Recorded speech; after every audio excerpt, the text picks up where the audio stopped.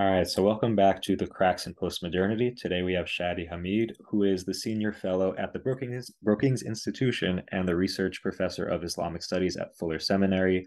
He is the author of the books Temptations of Power and Islamic Exceptionalism, and his new book, The Problem of Democracy, which we'll be discussing today, is going to be released tomorrow. So, Shadi, thank you for coming on. Hi, Stephen. Thanks for having me. So, let's start with Problem of Democracy. Can you summarize what is the main thesis of your book and what inspired you to go ahead and write it?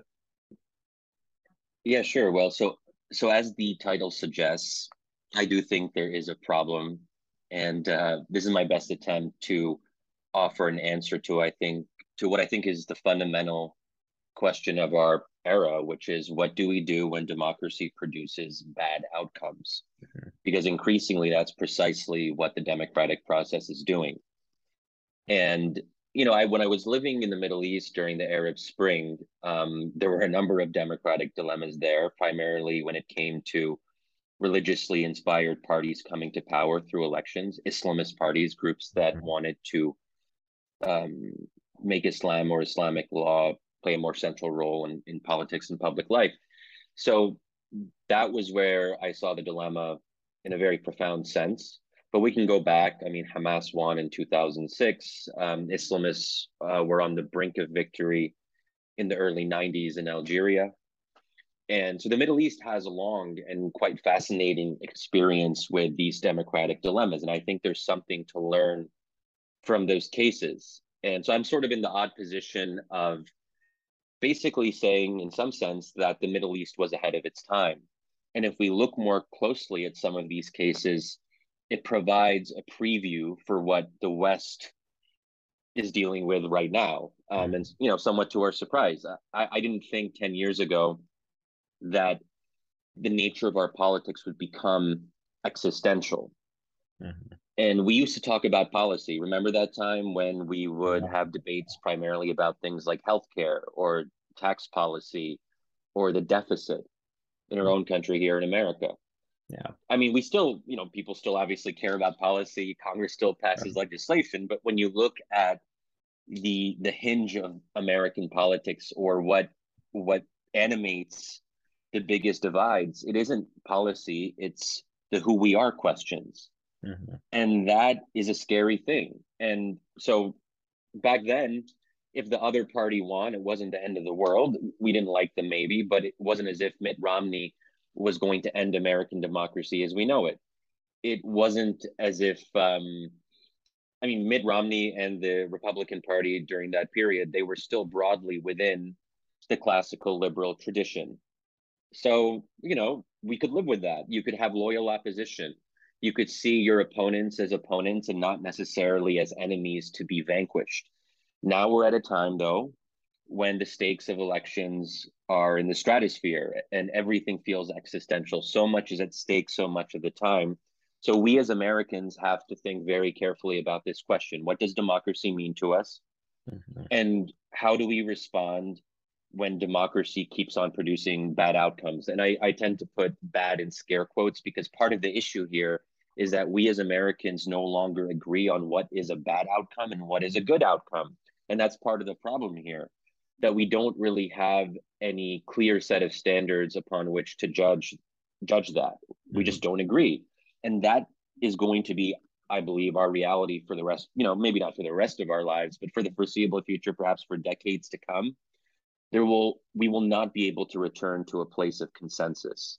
We will continue to disagree on foundational questions. Mhm. So, uh, and I have, in my, so I propose something that I call democratic minimalism as a way to resolve some of these dilemmas. We can get into that a bit more if you'd like, Mhm. but part of my quote unquote solution to the problem of democracy is to reconceptualize the democratic idea. So instead of seeing it as a means to other things that we hold dear, we have to believe in democracy and treasure it, irrespective of the outcomes it produces. And that's hard. Mhm. Yeah, and I mean, this is one of the main things that emerges from the book is that America goes into these Middle Eastern countries, sets up a democracy, and then when the result is, as you put it, illiberal, then we freak out and have a problem. So, as you said, like how committed are we to democracy? Do we value it for its own sake, or do we value it so that, it's going to produce an outcome that's favorable to a kind of American liberal worldview? Yeah. And as a result, you also mentioned that there's a lot of instances where the American government kind of cozies up to dictators who don't value democracy, but who do have some kind of sensitivity to the U.S. or some kind of sympathy for the U.S. But I wanted to ask before we go further, could you kind of break down the way that you're using the terms liberalism and democracy? Because people define them in different ways. So in the book, how are you using these terms? Yeah. Well, that's a big question. So when I talk about small d democracy, I'm talking about I'm talking about regular expressing the preferences or channeling the preferences of majorities through regular elections. The importance of alternation of power, the importance of popular sovereignty, and being responsive to voters, regardless of what the voters themselves believe or don't believe. So, in that sense, it emphasizes the procedural aspects, democracy as a set of mechanisms for regulating conflict. It's not about leading us to any kind of promised land. It's not as if we keep on holding regular elections, we're automatically going to end up at this kind of liberal progressive utopia. In fact, the more we hold elections, we might find that we're moving away from some of those ultimate aims that progressives in this country have, or secularists in the Middle East have had, right? And then when we talk about liberalism, um, so prioritizing individual freedoms, a rights-based discourse, personal autonomy, gender equality, minority rights. And I think that one way of looking at liberalism and illiberalism is that they're on a continuum. So it's not a binary. There isn't one or the other. We gravitate in one direction or we gravitate in the other. And I think that the rule of thumb when making those assessments is that policies that constrain or restrict individual freedom are moving us towards illiberalism. And if we're expanding individual freedom, then that would be more liberal. So in the case of the Middle East, you often have debates around restricting alcohol consumption, sex segregation at certain levels of public schooling, restrictions on blasphemy. So the right to blasphemy wouldn't necessarily be popular in a Middle Eastern context and religiously conservative society. So if you're restricting blasphemy or what you can say about divine texts or the prophet, then that is at least somewhat illiberal. In our country, I think restricting abortion is an example of constraining individual agency or freedom.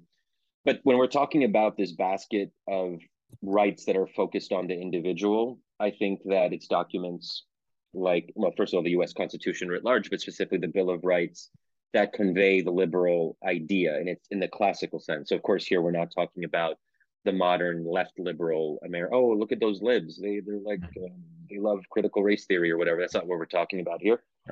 So, and then I would say more broadly, liberalism as an idea prioritizes the individual over the collective and reason over revelation. And I think there's oftentimes a built-in conception of progress. Not all classical liberals would say that, and some would take issue with this description, but I think it ends up being baked in, this optimism about the human person. And then we can talk about, of course, the Christian origins of the liberal idea, which a number of authors have written about, I think quite eloquently, Tom Holland in his book Dominion, for example. So, and the last thing I'll say, because I think religion is at the center of some of these debates, that liberalism is not synonymous with secularism, but it does imply a restricted role for religion in public life and in politics. And I don't think that's an exaggeration. People will say, oh, well, no, liberalism allows people to express fully their religious convictions. And that's just simply not true. And I think that depends on a particularly Protestant conception of religion, that religion is something you believe in your heart. It's a question of conscience and conviction. Not all religions see religion in quite that way. So when we talk about Islam or Catholicism, then we run into problems there. And I think Rawls here is instructive if we're talking about a kind of Rawlsian liberalism, which is supposed to be more accepting of religion, at least to some extent, when you actually, dive into it, he says that people can believe in their comprehensive doctrines, but they can't, if they're arguing in the public space and talking to their fellow citizens in public deliberation, Hmm. they should not use religious justifications for their policy positions. They Yeah. need to speak reasonably in a way that is intelligible to those who do not share Hmm. their comprehensive doctrine. That to me is a pretty obvious and considerable limit on religious conviction. Yeah. So first, I want to push back a little bit because the main point you're making in the book is that it's possible to have a democracy that doesn't always come to liberal, individualistic kind of outcomes, that there can be this restriction of individual liberty. But what would you say to someone who thinks that you need a democracy is founded on classical liberalism and this idea that individuals do have the right of to vote, that there should be sovereignty of the people? Well, many early liberals were not actually Democrats, so they were very suspicious of voting, of mass politics of any kind, and they went out Mm-hmm. of their way to restrict the franchise, or that just even wasn't the priority in terms of organizing a political system. And you go back to the founders, and um, Adams and Madison have a number of memorable quotes on how democracy is bad. Now, in some sense, they were themselves Democrats, but they were skeptical of going too much in that direction. That ends up causing conflict between different views of the political idea, at the founding of our country. So, if we look at the Enlightenment, philosophers in Europe, when liberalism was evolving before the American experiment, we see really a deep suspicion of mass opinion, that there was this idea that there had to be guidance. There was a sequencing that first you inculcate liberal ideas and people move away from their superstitions and their mystical politics. And then maybe at some point later on, they'll be ready to exercise um, more of a role in the democratic process. But until then, you got to be very careful because those pious, unwashed masses, who knows what they'll come up with. So this is a perpetual tension. And I think it's been hard for Americans to take that on board as an idea because in our own history, at least in recent memory, for those who weren't alive in the late 18th or 19th centuries, when we think, fast forward, democracy and liberalism do seem to go hand in hand. They're part of the American project. They're part of the American rise to supremacy and global hegemony. And we just assume, I think we just got a little bit comfortable and complacent in thinking that it would keep on going like this, and we wouldn't have to choose, that if good things went together they would continue to go together. I'm a little bit of a I have a dark view of human nature, I suppose. So when I see one good thing, I tend to think that something bad will have to happen and they'll have Mm-hmm. to sort of cancel out. Like Yeah. you can't have it all. So this idea that if democracy is good, it will produce good outcomes, that to me is a flawed premise. But I actually think people may not state it outright in quite that Yeah. manner. But I think Okay.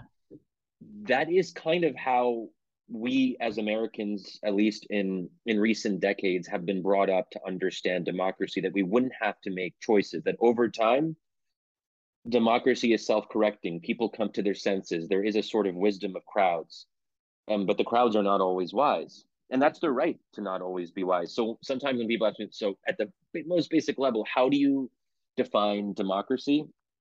If I really want to push the idea, I'll say at this foundational level, democracy is the right to make the wrong choice, Hmm. and the right to make the wrong choice must be protected.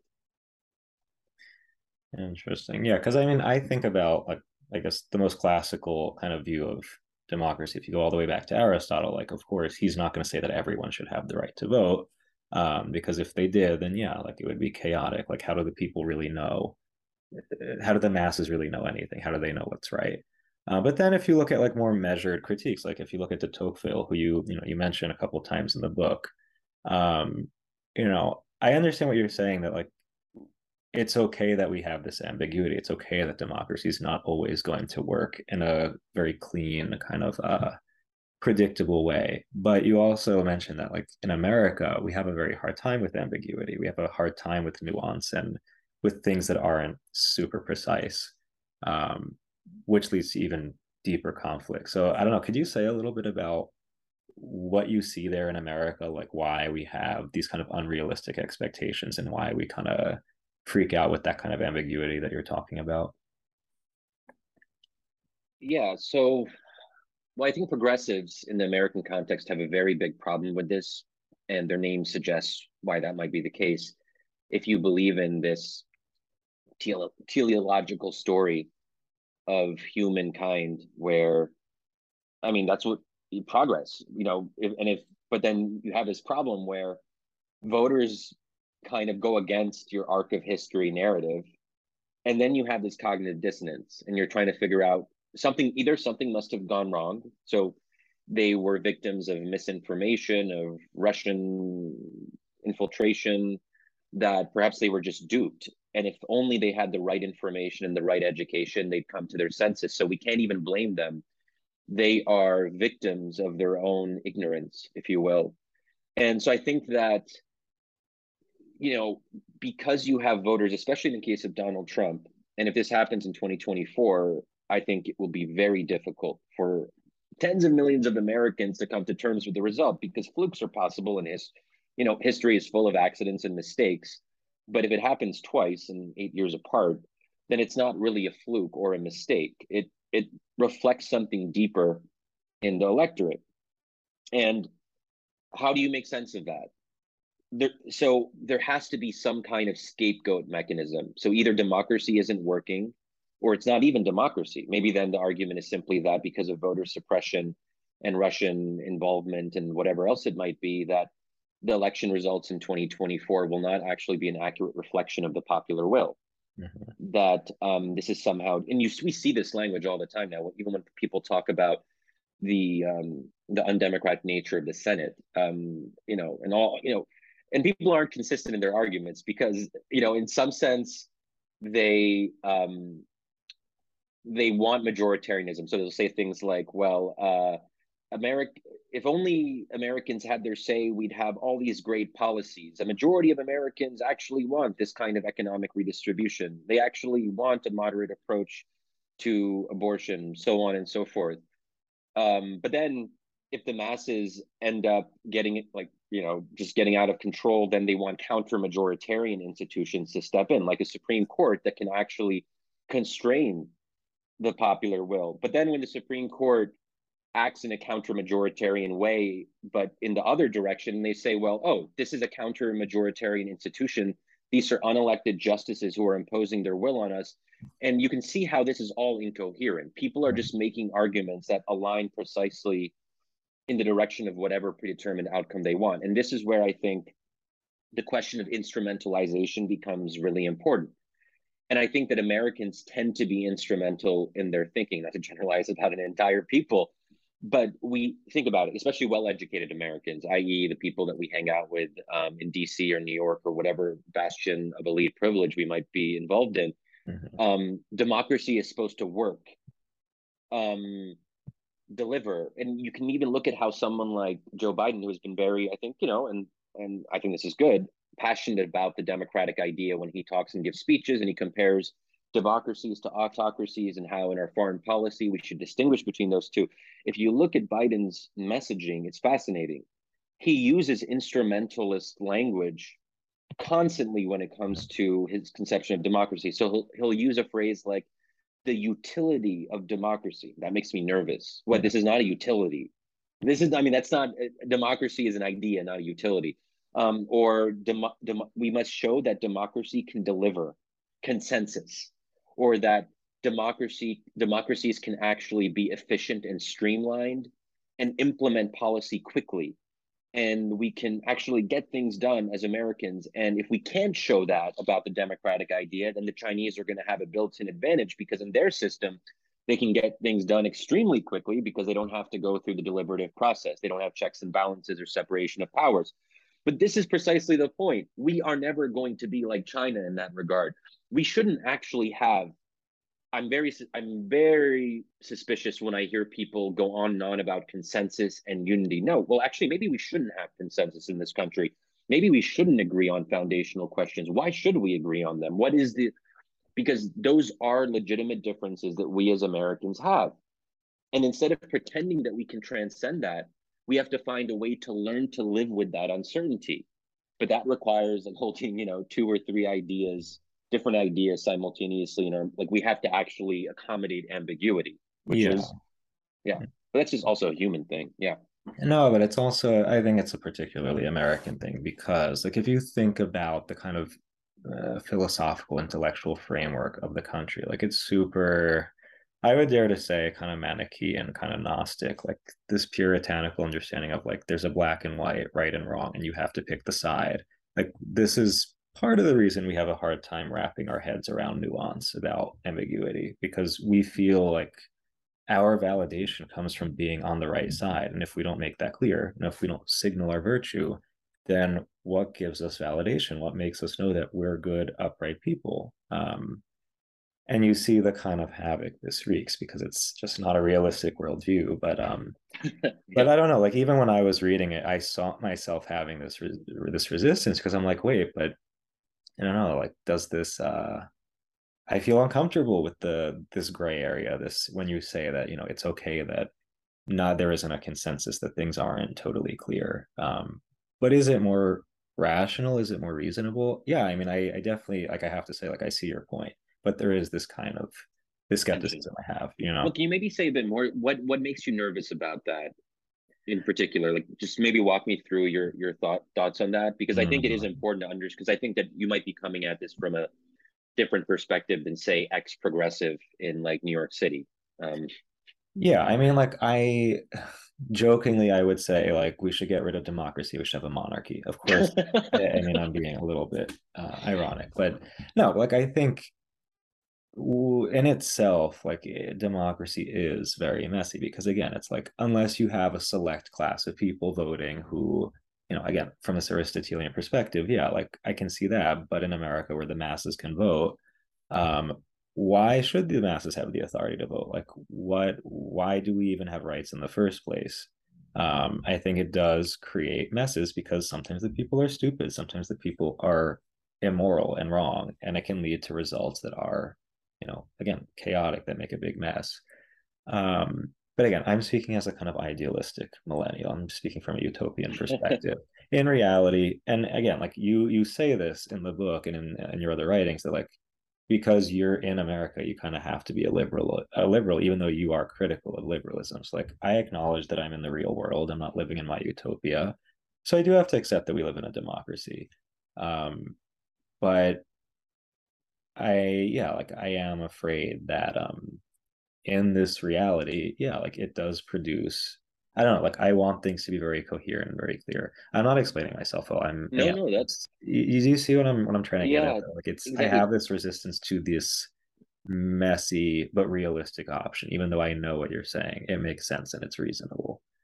So coherence is probably a nice thing to have, Yeah. but I wonder if you would feel the same way about coherence if there was a coherence from the opposite political project. So let's say I'm a classical liberal, and then we have a coherent group of Catholic integralists who come to power somehow.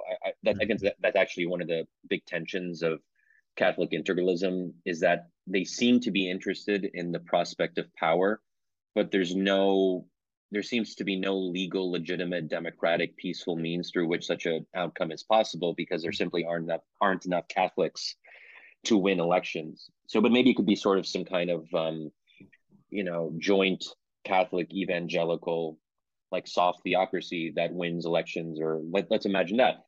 And that would be coherent, but for me as a classical liberal, obviously that would be a coherence that I wouldn't be thrilled about, right? So from your perspective, let's say hyper woke people came to power through elections, which I guess has already sort of happened in different parts of the country. One might even argue that on the national level, there's a somewhat woke party in power. That might be coherent in its own crazy way, but you wouldn't want that coherence, right? So in that Mhm. sense, incoherence would be preferable to you if we're looking at how society and politics are organized, because too much coherence means ultimately too much concentration of power and not enough checks and not enough diffusion of the exercise of political authority. Yeah. And again, like this makes sense. It's just on paper, it doesn't look very Yeah. nice, you know. Yes. But can you say more about the fact that like I find it very interesting that you're able to admit, like, yeah, like you are a liberal, you know, you're in America, this it is what it is, and you're still critical. Like I look at a lot of young people who are into this whole post-liberal kind of wave because it is kind of edgy, it is kind of cool. And I know that like when I play that card, I know I'm posturing a little bit. I am trying to be countercultural. But again, it's not a realistic position. But you do say like if you did grow up and live in the Middle East, at least longer term, that no, perhaps not. Perhaps you wouldn't be. So say a little bit more about like this position that you take, and I don't know how you make sense of the options that we have being in the U.S. Yeah, I guess as I've gotten older, I've come to appreciate more and more the contingency of the human experience. We're we're just thoroughly products of our own contexts in ways that we don't fully grasp. We think that what we experience is somehow universally accessible, and I don't think that's just I don't think it's an accurate description of the human experience. So, like as I say in the book, when I think about the counterfactual history with my same genetic makeup and DNA, but instead of my parents immigrating to the US, they stay in Egypt. So I'm born and raised in Pennsylvania, but my parents came from Egypt. Mm-hmm. That I almost certainly wouldn't be a liberal, and because there just aren't many classical liberals in Egypt, it's actually a fairly rare ideological position to hold. And it is worth noting that in Egypt, if you are something of a classical liberal, it almost certainly means that you have a vigorous distaste for democracy. And in fact, the most anti-democratic people that I know in Egypt, including members of my broader family, um, they see democracy as a threat to, I don't want to say everything they hold dear, but that would only be a slight exaggeration. Um, and that was very instructive to me. Anyway, just to say that, okay, why are they so fearful of democracy? It's because of a particular context that they find themselves in. Are they bad people for supporting a military coup that overthrows a democratically elected government because that government is led by an Islamist party that they believe will constrain their personal freedoms in some way? Maybe that just makes them human. We're afraid of other parties winning when the stakes are existential, right?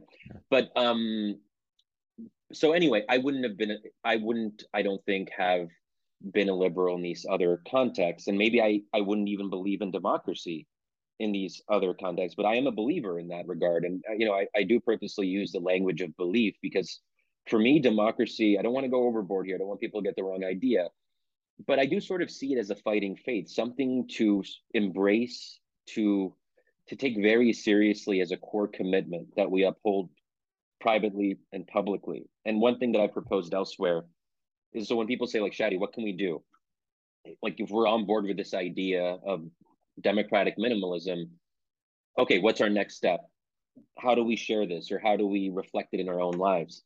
And I think the easiest thing people can do is just to make, I mean, I don't want to overstate this and say that people should write this down as like some kind of statute for themselves, but people can and should, in my view, make a personal commitment, especially ahead of 2024, and say that regardless of what the outcomes are, they commit themselves to respecting it. And as long as, so you might not like the electoral college, but that's what we agreed on. That's the system that we have. You can't come and say, well, oh, Trump won or Biden won through the electoral college, therefore it's not legitimate because what should count is the popular vote. That's not actually how elections are run in America. That's like saying, oh, well, and we see this in Europe where you have far right parties that are doing very well, and one is sort of on the verge of coming to power in Italy. That party won 26% of the vote. That's not a big number, but there will probably be a far right prime minister in Italy for the first time since Mussolini. And it will have happened through the democratic process, not in spite of it. Mhm. Yeah, and I don't know. I mean, I feel like at least in Italy, when you see the kinds of reactions to that kind of result, like it makes you question again, like what are people's convictions? Is it like that democracy in itself is valuable, or that it's only valuable insofar as it produces the result that I want? Um, but with that being said, like I really did feel kind of provoked by what you said about again, like you're in America, the most realistic option is to be a liberal. Because for me, like I think about, for example, when I read Deneen's book, which again you've mentioned before in some of your writings, that everything he said really resonated with me. Like I see this kind of people who are anywhere and not somewhere, this rootlessness. Like this is my experience. And on one hand, like I don't like that. Like I see how there is something like it does lack meaning, it does lack substance, and that's something that I do want. Like I want life to be centered around roots and meaning and things that have objective value and not just being kind of anywhere, just this kind of free for all. But the reality is like this is America. This is how I grew up. And I can't just escape into this utopian idealistic position because it's as much as it's nice on paper, it's just not a real option. So like I accept that, yeah, like I have to say I am a liberal. That's the reality I live in. I can't accept I can't accept it wholeheartedly though. Like I have to accept it critically with some level of suspicion, because if we don't critique the reality that we live in, then we end up blindly accepting all of it. And that's when I think we run into trouble, like when we don't have a kind of critical understanding of liberalism, you know? Yeah, and I totally agree. And you alluded to this earlier that I'm sort of a liberal who is critical of liberalism. I think that's a good position to hold because anyone who doesn't see the profound weaknesses and flaws in what liberalism has become, Mm-hmm. I think is missing an important part of the story. And I think there's an interesting paradox of liberalism insofar as we're all like vaguely miserable about it. We all know that something is fundamentally wrong. We feel adrift. We are searching for meaning but can't necessarily find it. On the other hand, when we try to think about alternatives to liberalism and imagine ourselves living in them, we're like, actually, we're kind of cool with liberalism. Let's stick with that. We're both like it's this weird love hate thing. Yeah. And once you experience the freedom and agency and autonomy that liberalism bestows upon oneself, it's hard to let that go. It's hard to then put yourself in a box of constraints. And this is why I think liberalism is so powerful as an idea. Before liberalism ever existed, I think hierarchy and structure and constraint actually made people happier. They didn't know there was an alternative and they didn't have to wonder about what else was out there. But if someone comes to us now as Americans and says, well, you guys aren't happy, there's rising deaths of despair, mental illness, there's an epidemic of loneliness, whatever it happens to be, Mm-hmm. so clearly we can see the social ills, and they say, well, let's try an alternative. But the problem is we already know too much, so we can't return to the way things never Yeah. were. So I think that's Mm-hmm. liberalism traps us, but it's also a trap that we're kind of okay to be in.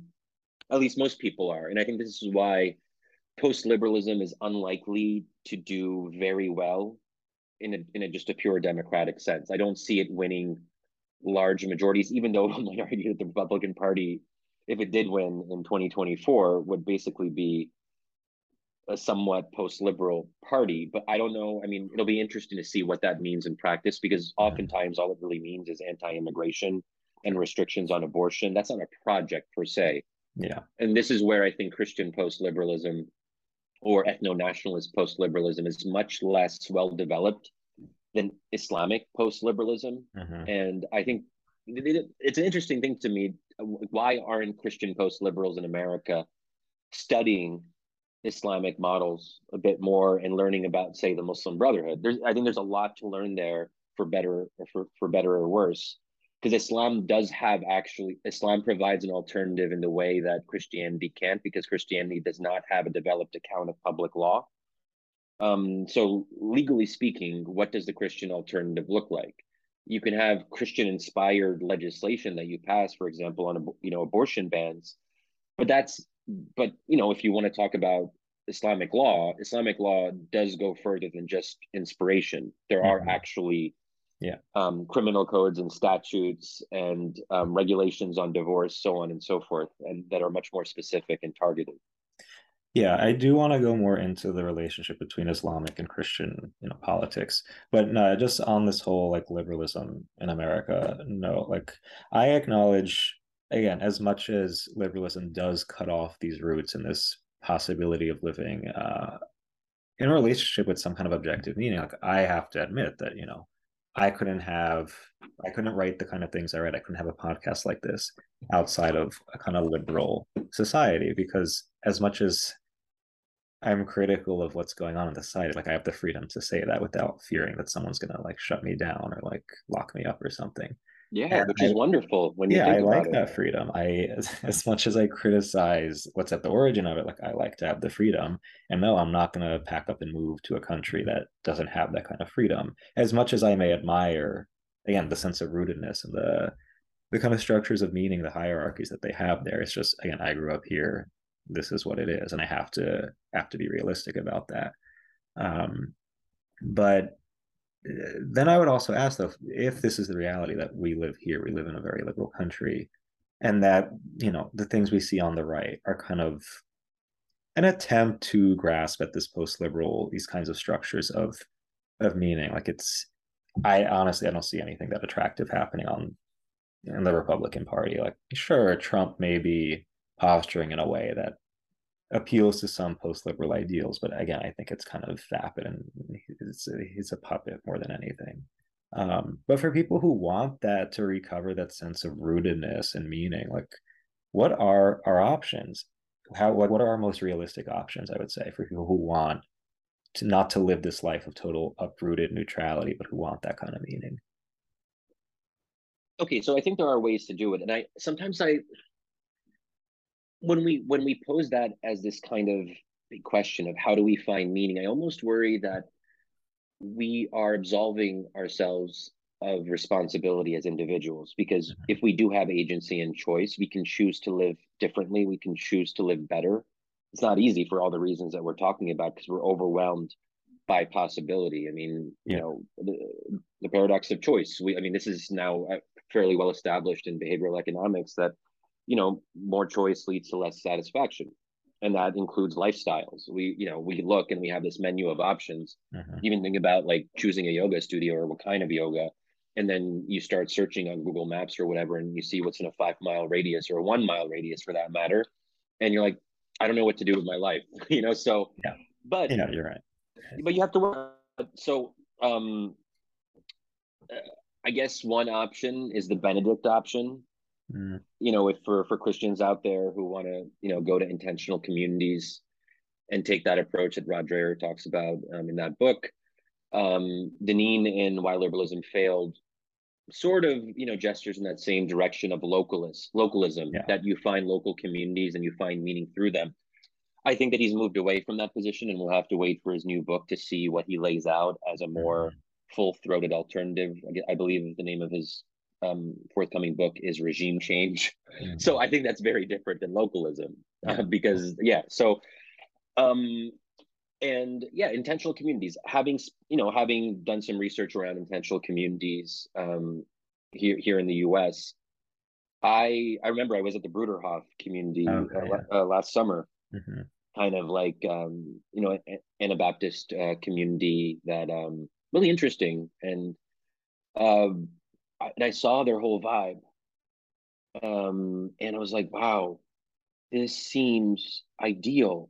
This is like a dream. It was like something out of like a movie or something. Mm-hmm. Obviously, there's always cracks. Like there's no, I mean, the surface only tells you so much, but yeah, there is something really appealing about that kind of community where all the property is shared. Everyone shares in the daily chores. Mm-hmm.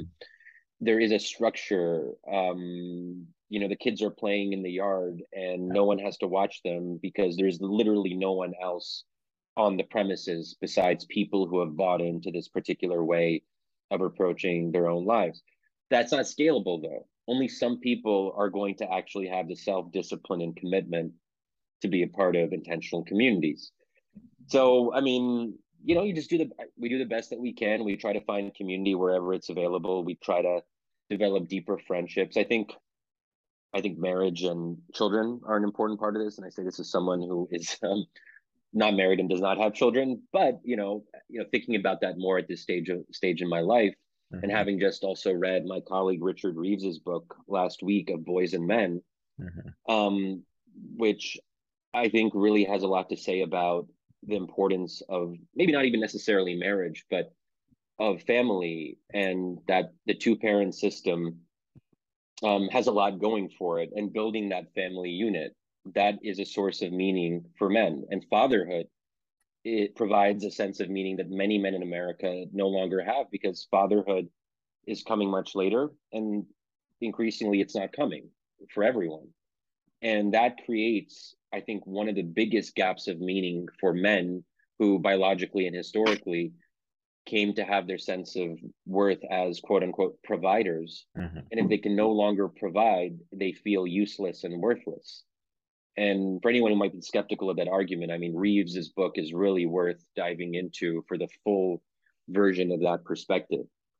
Yeah, so fatherhood, community, religion, I guess we've always known that.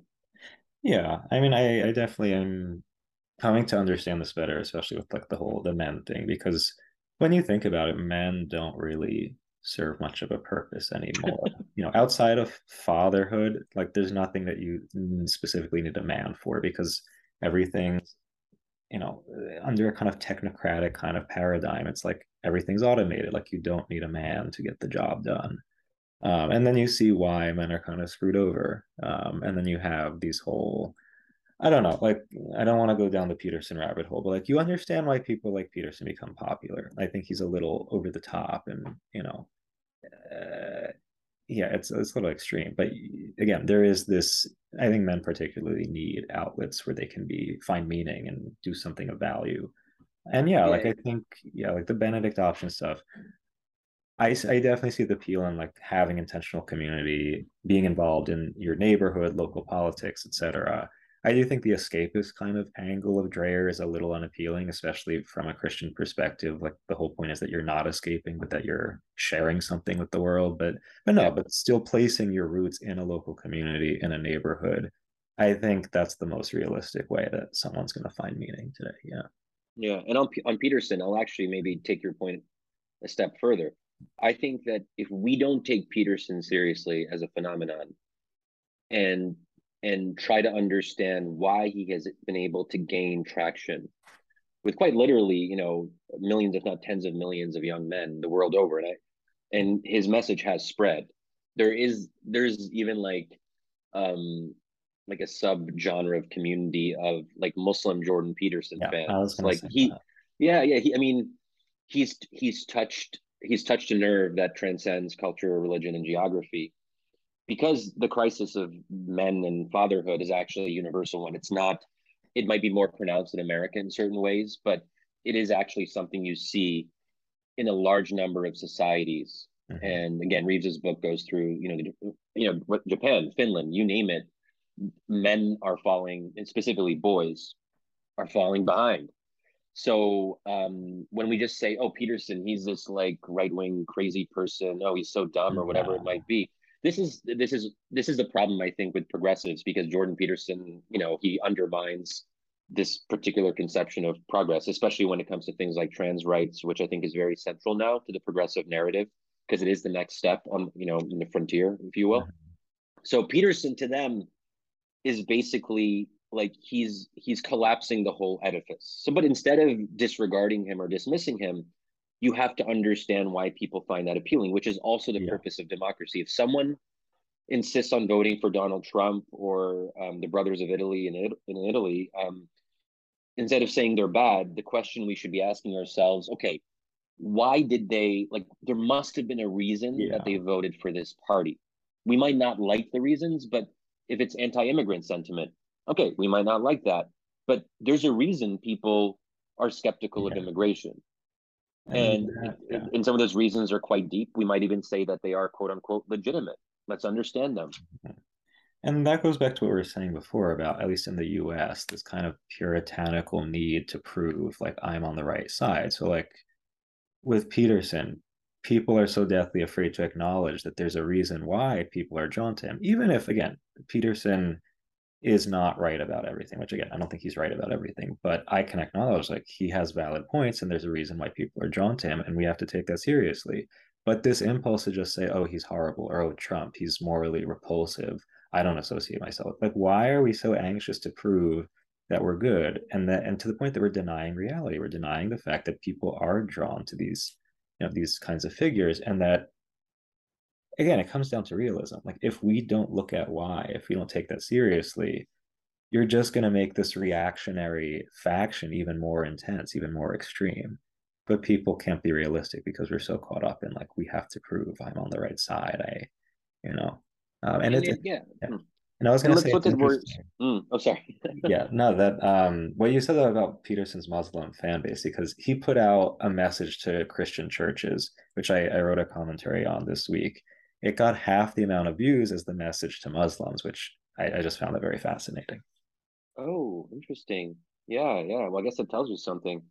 Um, but on the Americans and their intensity and Manichaeanism, um, I think it's worth remembering that we're a religious people, but one that is increasingly without religion. Mm-hmm. And this is part of what religion without religion looks like. I think that there is something about the American self-understanding that emphasizes belief. We're believers, Yeah. whether it's in our own religions or the American idea. We used to all be believers in the American idea. I guess, probably most Americans still are, but for the first time in recent years, I feel like there is now a substantial part of the country that no longer believes in things that used to be taken for granted. So then, you have a situation where if we no longer believe in certain things, so if we're becoming less religious, and we are also not as persuaded by the American faith, then we have to look for alternatives. Mm-hmm. And that sense of conviction and belief has to, in a sense, be transferred outward, and it's searching for something to hang itself on. And I think we have that a bit more than other countries that don't necessarily self-define in that way. So I don't know, Danes or Finns or whatever, they can just be Danes and Finns. There isn't like this big like metaphysical like, oh my God, we are Danish, like that.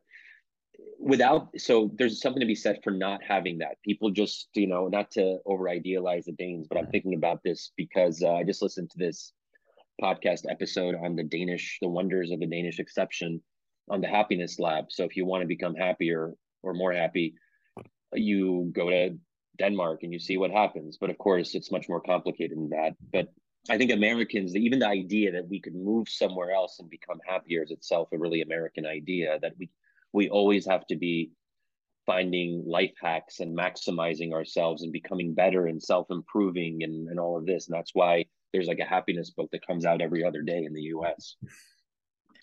Yeah, so I want to get into Welbeck a little bit because there's this Atlantic piece that you wrote a few years ago that I felt like it was one of the most helpful kind of engagements with submission that I've read so far. Um, so I mean, obviously, Welbeck is a complicated guy. His relationship with Islam is also very complicated. One minute he seems to be saying, Islam is the path out of the collapse of Western liberalism. The next, he's, criticizing it as, inspiration for terrorist violence, etc. For me reading it, I thought it was a very compelling apology for Sharia law in France. I mean, I didn't see any objections there. But at least I want to start with the book itself before we talk about Welbeck. I found it fascinating that like he's a scholar of Huysmans who, I mean, I think Catholics, everybody, but especially Catholics, needs to read him more because he's fascinating. But he finds that he can't follow the trajectory of Huysmans. He can't find himself believing in Catholicism and then Catholicism social teaching. Rather, he's more drawn to Islam and this kind of takeover that happens in France in the year 2022. Hasn't happened yet, but What do you see there? Like, why do you think Welbeck, or at least the character, is more drawn to a kind of Islamic social vision than a Christian or a Catholic one?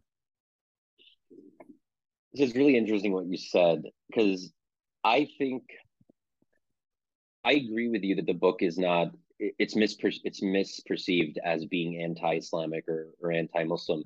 I don't know if I would have gone so far as to say that it's basically, an apology for Sharia and how Sharia is actually kind of Exaggerate, awesome. I think. But Yeah. yeah, yeah, I'm messing around. But I think it does speak to something interesting, that you can imagine a situation, a sort of like horseshoe theory of anti-Islamic sentiment.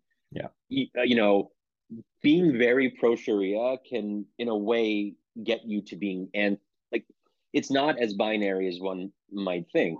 Mhm. But anyway, so I think that what's so fascinating about Ulebek's work, especially Submission, is there's a kind of holy envy. There's almost this lament that Christianity isn't what Islam is. Mhm. And then you see this vigor when you look at, and obviously this is an idealization, but you look at Muslims and Muslim minorities in Europe. Barely anyone is a practicing Christian anymore in most of Western Europe. And we're talking about church attendance rates oftentimes under 10% now. I saw some survey the other week that,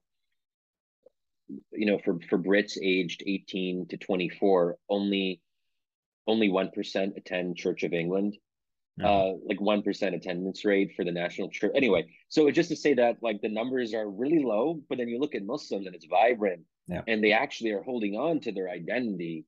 And they're, yeah, it's like, and when we talk about like the vigor of Islam, it can very easily like move into stereotypes about the fertile nature of Islamic reproduction and this idea. So he does go a little bit overboard, I think, in Submission with the polygamy. I think he's just trying to, it's a way to make a point, even if Mhm. it's not an accurate reflection of how the overwhelming majority of Muslims live. But there is this like, oh, they are going to be able to reproduce themselves because they still have the family and they're still getting married and they're still having kids, and Islam refuses to be secularized and privatized. So I think that is very much a subtext Mhm. in his work, and that tells us something important about the crisis of confidence that a growing number of Westerners find themselves in. And as you alluded to, I mean, the main character in the book tries out an abbey. He goes there and he Yes. tries to see if he can have a spiritual experience, but he doesn't. There's this emptiness. He doesn't feel it, and Islam instead is what beckons. There's something about Islam. So the Abbey it's a little bit depressing. It's downcast. It doesn't Mhm. really, it feels like it's in decline, but Islam feels like it's on the ascendance. And I guess we can unpack a little bit more why people might feel that way. I guess, there is that contrast with Western decadence, if you will. Um, I don't want to overstate this. I have to be careful about how I say it. Uh, there's something very, at least in some iterations of Islam, or at least how Islam is often presented, and how, to be fair, how many Muslims understand it themselves, there's something unapologetic about it. And I think Yeah. people don't want to apologize. They don't want to. So if you just think about mainline Protestant churches in America, similar maybe to the Church of England in certain ways, they diluted themselves so much that Mhm. it wasn't even clear at some point what it really meant to be a member of these churches. Because if you accommodate yourself so much with secularism and liberalism, then in some ways you might think that you're actually making yourself more relevant. But the irony is that you're actually not, because what's the point of Christianity Yeah. if you're just going to be a liberal or a secularist who accepts all the things that secularism and liberalism already provide? There has to be something that distinguishes you. And that's why orthodoxy, small o, is just, it's more compelling to more people, especially well-educated elites, like in the case Mhm. of Catholic integralism, for example. Yeah. Yeah, I mean, what I found, like, I find that scene when the main character goes to the monastery to be really fascinating because, again, like he's trying to follow the path of Wisman, and there's the part where Wisman says like I think like you're not allowed to smoke cigarettes in the monastery Oh guest yes, that's house. You right. have to go Yes. outside, and then it says like no smoking in the house, and he gets really pissed off. And then he starts to pick up some like book of spirituality by a monk, and he's like, "Screw this! Nietzsche was right. This is like a feminine religion. It's for wimps." And it's, I mean, it's hilarious, but it also is kind of telling because there is a level of passivity in Christianity. I mean, the crucifixion, the incarnation, like these concepts, like you see, yes, there are these very strong objective truth claims, and yet there's this kind of demonstration of, again, the death of God, the humility of God, which I understand why he doesn't find it very compelling, especially being in a secularized liberal country like France. And I'm going to take a risk of being a little, I don't know, going to be risque for a second. I think Go in for it. Islam, the fact that there isn't an incarnation of God, that God does remain very much beyond humans, very much transcendent, but also I'm going to say the whole idea of submitting to God, like there's less of an engagement with the person's subjectivity than you see within the context of the incarnation, that like you have God as a person talking to people, like still there's this sense of obedience to God's will. Like it's not, this subjective free for all, but again, there is this engagement with, again, the person themselves. And I think the fact that there's more of this emphasis on the subject, the individual submitting themselves completely to God. You can even see it in the way Muslims pray. Like there's this clear sense of giving yourself completely over to God. There's something very attractive about overstepping your subjectivity when you live in a culture that's purely subjective and everything's relative. Um, that's what I saw. I don't know if you see where I'm getting at with Look, this. Stephen, you just made a pretty compelling case for Islam right I there. know, and this is why I would be Muslim if I didn't believe in the incarnation, but unfortunately I do. So it's not going to Oh, work. interesting way of putting it. Wow. Okay. Yeah, I think you're okay. So, speaking as an outsider to Christianity, but someone who engages a lot with Christians and particularly evangelicals. So, I'm doing this project with an evangelical theologian at Fuller Seminary, Matthew Kamink, who's excellent. But and we get into these very interesting discussions about the Trinity and the incarnation and the kind of inherent mystery to the Christian idea. There's this kind of otherworldliness. It's, I don't want to say magical because that sounds pejorative. I No think way. that, sorry? In a way, you could say Yeah, that. yeah. Where I think that at least in Islam, as it's expressed in its mainstream form in the modern period, Islam is much more self-consciously rational. And that's a whole other discussion of how Islam moved in this like 1+1=2 direction. Sufism, which was the more mystical expression of Islam, has has become pretty much a small minority in the at least in many Muslim majority countries, and just simply not as dominant as it was in the pre-modern period, Sufi orders and so forth. So I think that the idea of an unequivocal monotheism in Islam, that it is self-consciously rational, that you don't have to extend yourself in your understanding of God. So, I think for the Trinity, it does require some engagement.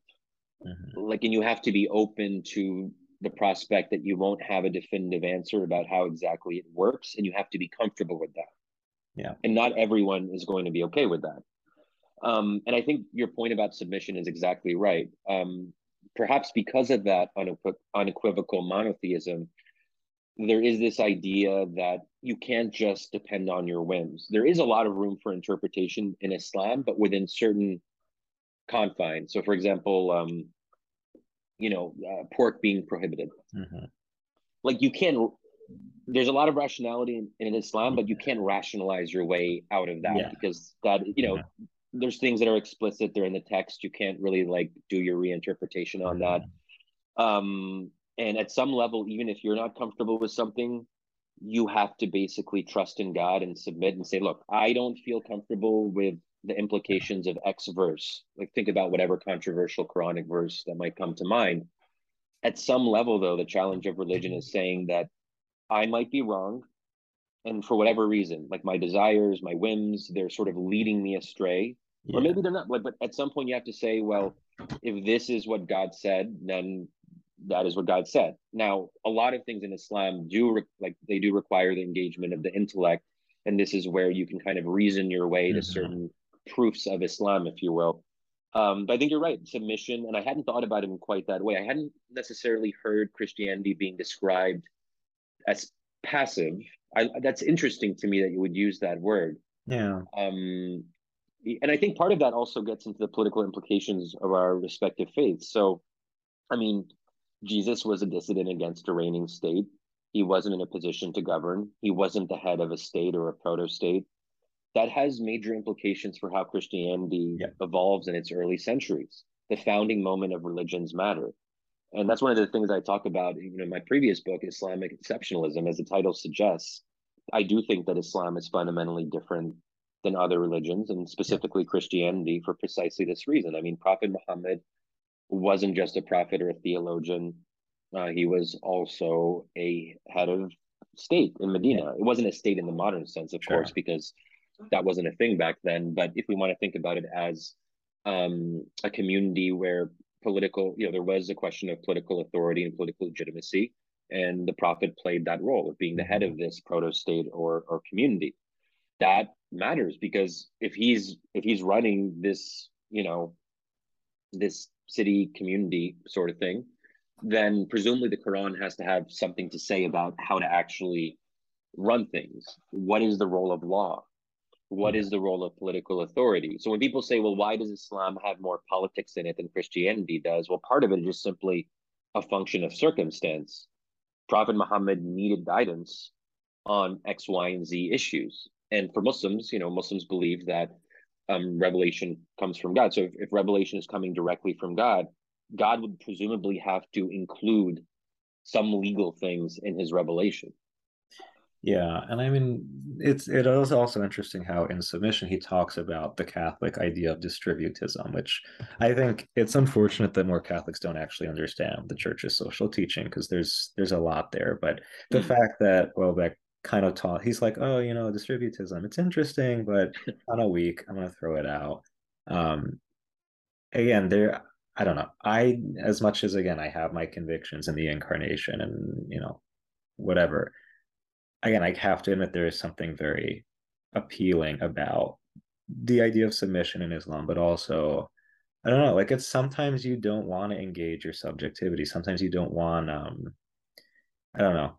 Like the fact that when you like at least when you if you look at John's gospel, Jesus is portrayed as the logos, like there's a logic behind everything. Like so that again, to me, that's this invitation to engage your subjectivity in order to understand this God who's presenting himself as a human. Whereas again, in Islam, it's like there are teachings like the prohibition of pork, and sure, I guess you can explain it in a rational way, but the point is that like this is something you obey Yeah. despite kind of logical objections. There is something very appealing. There's something I'm going to say this and take it with a grain of salt, but like at least the way Welbeck presents it, there is something extravagant about submitting yourself to God in the way that it's presented Hmm. in Islam. And I think that has really powerful implications for people living in decadent Western societies because you have the decadent kind of maybe pagan ideal that doesn't point to any objective truths. It just becomes this free for all. But we could say there's a decadence within Islam that it is ordered towards something. It's ordered towards a real objective meaning. And I think Catholicism has its own decadence, especially in terms of like aesthetics and liturgy. But I don't know. I think Welbeck has this intuition about Islam that again, sure he's critical at times, but there's a lot there that people Yeah. are paying attention to. And again, then when he turns to Sharia, I mean, I don't know. Can you say a little bit more because I know like there are many different ways to look at it and people have a lot of opinions, but at least the way it's presented in submission, like what do you see? What do you think he's actually saying about Sharia law there? Okay. With the caveat that I read submission and wrote that piece years ago, so I don't remember the specifics, but um, Sharia, so Sharia, it's oftentimes translated as Islamic law, which is fine, but it's actually goes beyond that because when we use the word law in a Western sense, we think about something specific that you kind of look at, criminal codes or statutes, and you read a book, a law manual, and you can kind of figure out what the law is in that very direct way. That's not what we mean by Islamic law. So you can't really find Islamic law in any particular place. So if someone's like, "Hey, I want to read the Sharia," you can't like read the Sharia. That's not like a thing that you do. Mm-hmm. And the corpus of law, it's I would just remind people, it's rich, diverse, multifaceted, it's decentralized. So that's also why you can have different legal rulings in different parts of the caliphate in the pre-modern period for precisely this reason. So there is a kind of built-in legal pluralism. There's four schools of law, that sort of thing. But I should also say that um, Sharia doesn't just include public law; it Mm-hmm. also includes private practice, because that's where the law is more encompassing than just what we moderns think of it. So praying 5 times a day or fasting during Ramadan, that is part of the Sharia. Okay. So you might recall that when Newt Gingrich in the 2016 election, he made some comment. This is when everyone was obsessed with Muslims. It's just remarkable how far away we are from that. No Mm-hmm. one talks about us anymore. No one cares. Trump has lost. I can't even remember the last time Trump brought up Islam or Muslims. And now the first Muslim senator, for all we know, might actually be a Trump endorsed Republican by the name of Dr. Oz. But putting all that aside, um, where was I going?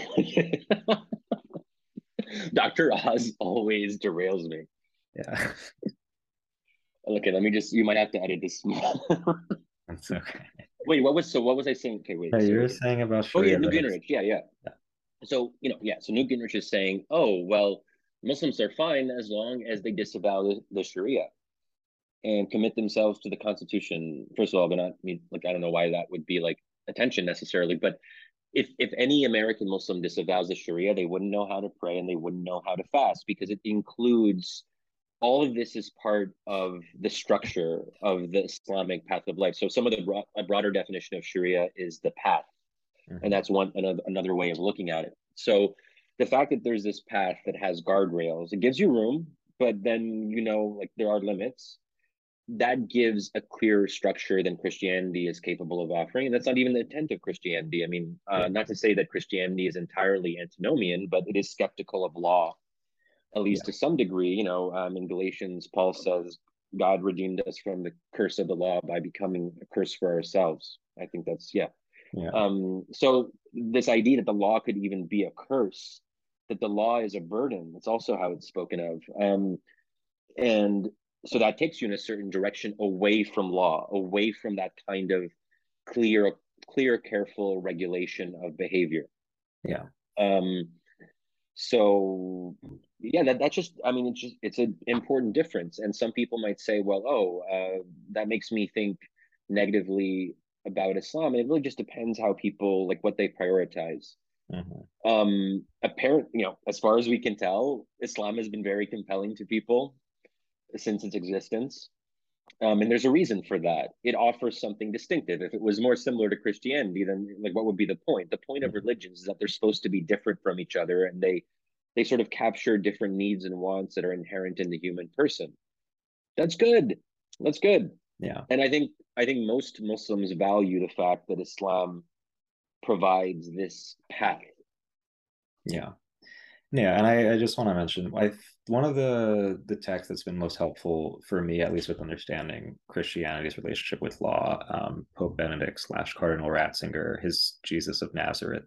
I think the first book in the series, he talks about why Jesus never actually explicitly spells out a kind of law for Christians, at least in the political realm. So I don't know if anyone wants to look at that. It's helpful.